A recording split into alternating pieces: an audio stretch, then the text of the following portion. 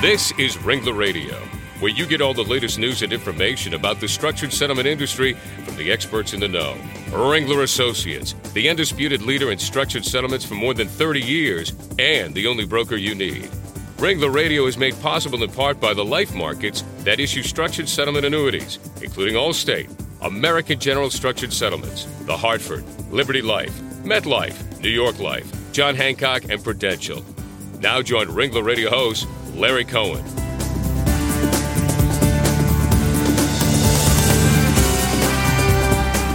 Well, hello and welcome to Ringler Radio. I'm Larry Cohen, your host from Ringler Associates Northeast Operations. And this edition of Ringler Radio is coming to you from the sunny confines of Newport Beach, California. That's where we're having Ringler Associates' annual meeting in 2009. And it's a lot sunnier than it was in New England when I left. Well, according to the US Census Bureau, 54 million Americans personally experience some form of disability. That's roughly 1 in 6 people in the U.S. This group is 3 times more likely to live below the poverty level, and their average income is about half that of people without disabilities. Well, why such a disparity, and what can be done about this? And really, how can structured settlements help? Well, those are our questions today, and here to provide some answers is our special guest, attorney Andrew Imparato. Andy is the president and CEO of the American Association of People with Disabilities. The AAPD is the largest national nonprofit cross-disability member organization in the United States. And I might add that Andy was the keynote speaker this morning at our annual conference, and yesterday at our Ringler Golf Tournament. For the first time, we held it for the benefit of AAPD, and that was a real treat. And Andy, you didn't win that tournament, did you? I didn't, but we're very grateful. I thought they were going to set it up for you to win. That would have been great. But you did receive a nice award this morning, didn't you? We received money, which is even better, an $8,000 check from Ringler, which we really appreciate. Well, that's terrific. I didn't realize I was donating to it, but that's great news. Andy, tell us more about the AAPD and its mission. Sure. We were founded on the 5th anniversary of the Americans with Disabilities Act, and our mission is to organize the disability community defined broadly so that we have more power politically, socially, and economically. I think people were inspired by the Americans with Disabilities Act, what we were able to create working together across all of our disability categories, and they wanted an organization that would bring this community together on a regular basis so that we could accomplish more big things like the ADA. And that was a huge success. But there's a very personal side to your passion for your organization. Tell us about that. Sure. I graduated law school in 1990, the year that the ADA was enacted, and I'm one of a generation of professionals who've benefited from the law. I personally have bipolar disorder and manic depression, and working in the disability field, I came to see my disability as a source of strength and identity, not something that I needed to be ashamed of. And I think that's one of the messages that we really try to promote as a movement and at AAPD, that disability is a natural part of the human experience and that it doesn't need to equate to something negative. It can give you insights. It can give you resilience. It can give you the capacity to connect with other people. And it really is what you make of it as a person with a disability. So at AAPD, we do programs around leadership development, mentoring, public policy advocacy, voter registration, voter turnout.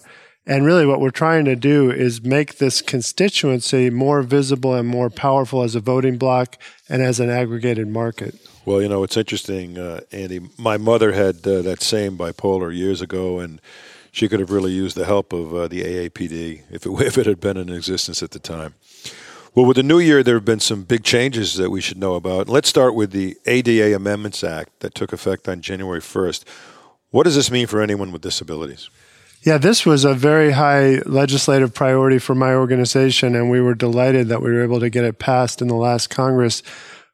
Starting back in 1999, the U.S. Supreme Court, through a series of decisions, made it harder and harder for people to qualify as a person with a disability for purposes of the ADA. And what they were basically saying is if you were managing your condition well, either with medication or one case involved somebody who wore eyeglasses, could be somebody with a prosthetic leg, anything you were doing to manage the symptoms of your condition, that was being used against people on the issue of whether they had a disability. And, if you don't meet that statutory definition of a disability, then you never reach the issue of whether you were discriminated against. So this was happening in a lot of employment cases, people with epilepsy, diabetes, depression, bipolar disorder, cancer. They encountered discrimination in the workplace. They tried to challenge it. The employer used the fact that they were managing their condition well to say that they didn't have civil rights in the workplace. And that was not what Congress intended when they passed the ADA. We built a very broad coalition to fix the problems that we were having in the courts.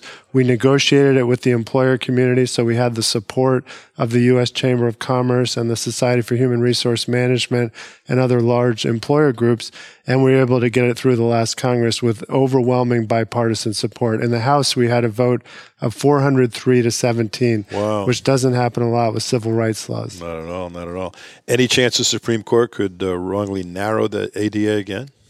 Well, we tried hard in the legislation to be very clear to the court and how we wanted the definition interpreted. There's always a chance that an activist court is going to take the law in the wrong direction, but it would be much more difficult to do that under this amendment than it was under the original statute.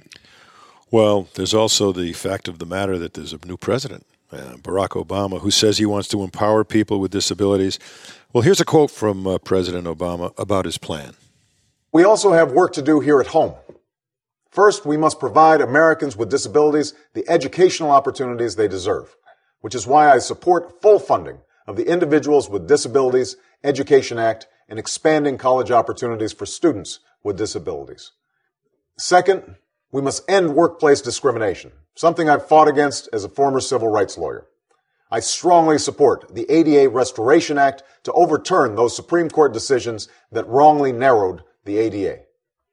Moreover, if we're serious about bringing more Americans with disabilities into the workplace, we need to sign universal health care into law, which is what I'll do by the end of my first term.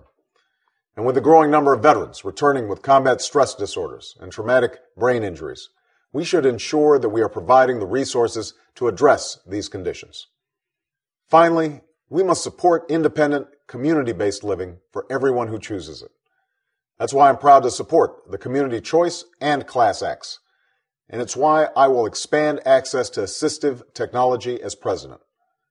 Together, we can build a world that's just and inclusive for all. Thank you. Well, Andy, do you think President Obama will put his presidential power behind the campaign promise? Well, if the stimulus package is any indicator of his priorities, I think he will. If you look at the stimulus bill that came out of the House, there is a lot in that bill that provided increased support. One of the things he mentioned in his platform was funding for special education. When Congress passed the special education law back in 1975, they said that the federal government would pay 40% of the cost of educating children with disabilities. Right now, we're paying around 13% of those costs. In this stimulus bill that passed the House, there's a $14 billion increase in federal spending on special education, which is a significant increase and a down payment on getting up to that 40% level. There's also increases in funding for Medicaid, which is very important right now with a lot of states that are cutting back on their Medicaid programs. There's increases in funding for vocational rehabilitation, for independent living, for supplemental security income recipients. So, we take that as a very positive sign. That was negotiated between the Obama administration and the leadership in the House. There's a lot of monkey business going on in the Senate right now, so we don't know if we're going to be able to keep all of that. But we took that as a very positive sign that disability issues were on the radar screen of the White House, and they were seizing the opportunity of the stimulus package to try to move the ball forward. Well, I know there's a lot in that plan, but do you think it's enough? Do you think what he's put forth is enough, or was it essentially a watered-down version to get what was realistically possible? Are you talking about his overall agenda or what's in the stimulus bill? Yeah, what's in the stimulus bill? I think it's a great down payment for our community. The challenges that people with disabilities face around employment, around moving out of poverty, around the accessibility of the built environment, they're big challenges. They're not things that change overnight. But I think President Obama has a good vision for our community. Vice President Biden has a good vision for our community. And talk about their overall plan. What is their overall vision of? Well, and President as a candidate, that sound you had from his campaign was what he announced as a candidate. And I think he had 4 kind of pillars to his agenda. One is around education, one is around employment, one is around civil rights, and one is around community living. And those are the right pillars. You can do a lot with those pillars in terms of moving the ball forward for our community. I think the biggest challenge that we face is the big programs that are spending money on people with disabilities, which are supplemental security income, Social Security, disability insurance, Medicaid, and Medicare. They were all designed at a time where we had lower expectations for people with disabilities. We didn't expect them to participate fully in the workforce. We didn't expect them to be full participants in the lives of their communities. And maybe live as long. Right. So we have things like an institutional bias in the Medicaid program where we tell the states, if you're going to participate in Medicaid, you have to provide long-term care in nursing homes and other institutions, but you don't have to provide home and community-based supports, even though the vast majority of people who need those supports would rather get them at rather home, be home, yeah. Whether they're over 65 or under 65. So I think those are going to be the big challenges. How does the Obama administration use their mandate from the election, use the bully pulpit to educate society that as we do entitlement reform, how do we modernize these programs so that they're more consistent with the goals of the Americans with Disabilities Act? Well, aren't you faced with another interesting dilemma here, and that is that a lot of these campaign issues that were talked about by President Obama now are colored by the economic climate we're in. No question. And to some extent, the priorities of states, the priorities of the government in trying to bring some of these things about sometimes get backseat to stimulus for jobs and things like that. You're going to be facing that, I'm sure. I think that's exactly right. And that's why it was so important to us to have some of this agenda play out in the context of the stimulus. Because again, that's where the attention is. We had a similar thing happen in the Bush administration. President Bush had he called his New Freedom Initiative for people with disabilities that had a number of good components to it. But after 9/11, the attention of the country went in other directions. We started spending a lot of money on homeland security, and you got involved with Iraq and Afghanistan. And the ability to spend money to move forward with that agenda or to just get the president's attention focused on the agenda was difficult. And I think with the Obama administration, until we really start to make some headway in this economic crisis, it is going to be hard to get a lot of attention on disability issues. Well, do you have any ideas about other action that's needed to help empower the disabled as we move forward? Well, one of the things he mentioned in that clip that you played was his support for the Community Choice Act. This has been a very high priority for the disability community for a long time. That would address that institutional bias in the Medicaid program that I talked about. And it basically says if you have the level of disability where you would be eligible for care in a nursing home, you should be able to choose to get that care outside of a nursing home. That would make a huge difference for our community. And that's a bill that has the support of Senator Kennedy, who's the chair of the committee that oversees health, education, labor, and pensions. It has bipartisan support. And if we can get the president pushing it as part of his domestic agenda and possibly framed as part of a broader healthcare reform agenda, we see an opportunity there. And when you approach Congress on something like this, the cost-benefit analysis, is it actually less expensive to care for some of these folks at home than in these nursing facilities in the context of what you're trying to do? That's exactly right. We've got some good data from UCSF that has studied that issue, and it is more cost-effective to provide these supports in the community, in part because if you're living at home, you can take advantage of other natural supports in that environment that don't exist in nursing homes and other institutions. It's also a human rights issue. If you're living in an institution because there's no alternative for you, you're more likely to be abused. You're more likely to be neglected. Your social world shrinks dramatically. It's very hard to work when you're living in a nursing home. So there are a lot of other corollaries where people who've spent time in nursing homes really feel like those years of their lives have been stolen. And what we're really trying to do is give people the freedom to have full lives in the community. So we see it as a civil rights issue too, and we think that President Obama understands that. Well, it's a fight well worth the fighting, so keep Keep it up. We're going to take a quick break right now. We'll be back in just a minute with Andy Imparato and lots more on what the new year and the new administration mean for disabled Americans. We'll be right back after this short message. This is Ringler Radio. Legal information, trends, and topics from Ringler Associates, the undisputed leader in structured settlements for more than 30 years. Since 1975, Ringler Associates has provided the finest structured settlement services to injured parties and their attorneys. Experience counts. Over 140,000 cases structured. This is Ringler Radio. From Ringler Associates, placing more than $20 billion in structures over the past 30 years, and one of the few companies that truly enjoys the trust of all parties in the settlement process. Did you know you could download Ringler Radio to your iPod? Just go to iTunes and subscribe to Ringler Radio. It's free. Did you know the number of listeners to Ringler Radio doubled in 2008? Thanks to our loyal listeners, and welcome to all our new listeners as well. This is Ringler Radio, celebrating 3 years on the Legal Talk Network with topics important to the legal community.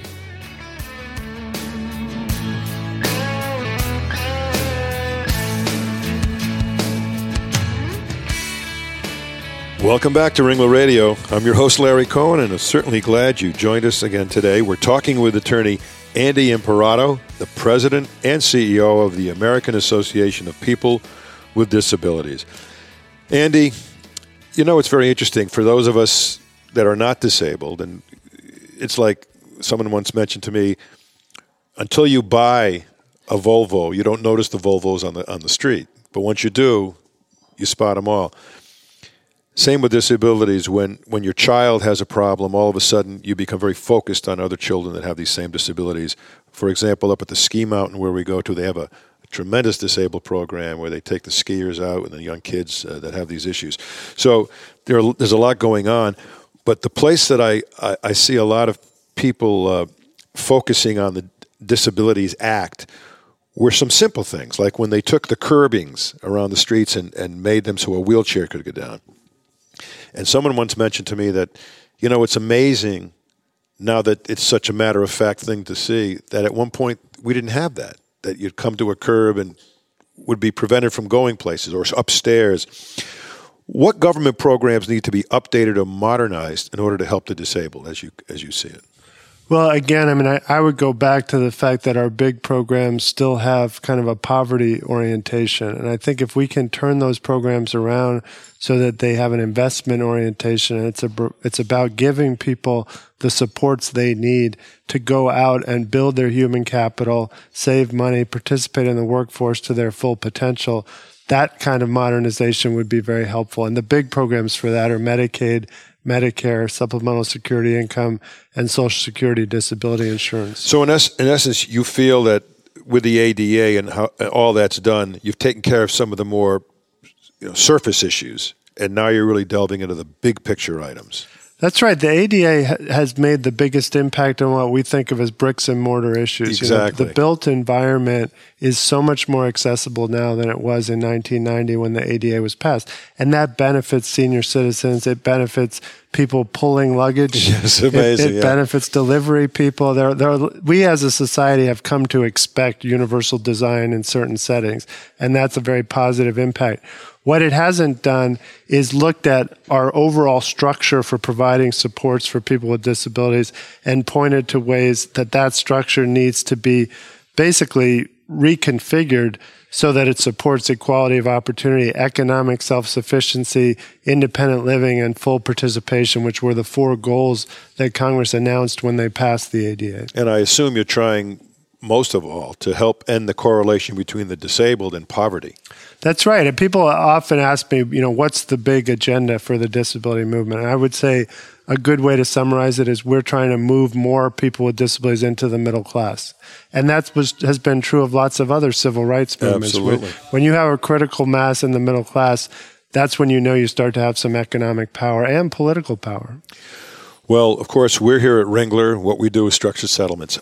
I know you've been a big supporter, and the organization has, but how can structured settlements ensure long-term economic stability for disabled folks?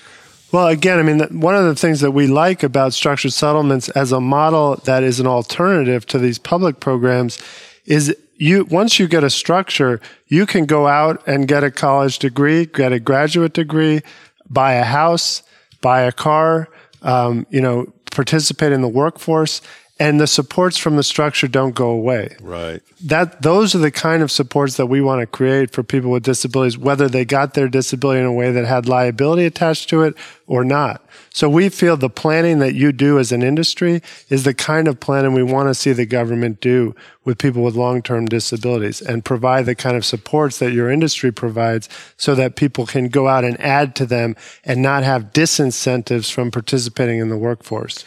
Well, you've been a tremendous supporter of structured settlements, and we understand, just like you've explained, that to provide the economic certainty for these people who have these disabilities, to be able to get those funds and not dissipate them, or be able to get them and not outlive them, is a big plus for what the structured settlement is all about. And it's for people involved with the disability arena. That's really what structured settlements are really intended to do in the first place, really help people of that with those kinds of problems. So I'm very happy that you were here and you got the check that you got today to help your organization. And we wish you the best of luck as you go through the maze of Congress trying to get that legislation passed. Thank you. Well, I'd like to thank, again, our guest, Andy Imparato. And should listeners want to reach you, Andy, how would they do that? We have a national 800 number, which is 1-800-840-8844, and our website is AAPD.com. Tremendous.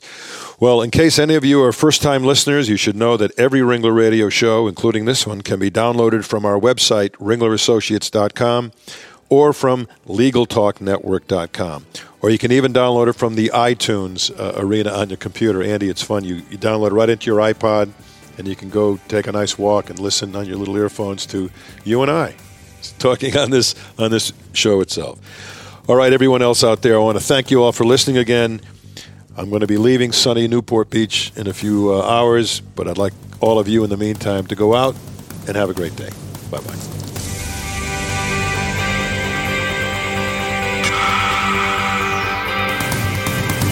Thanks for listening to Ringler Radio.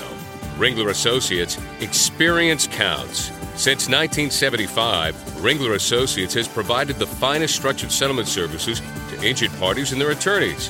Ringler Radio is made possible in part by the life markets that issue structured settlement annuities, including Allstate, American General Structured Settlements, The Hartford, Liberty Life, MetLife, New York Life, John Hancock, and Prudential.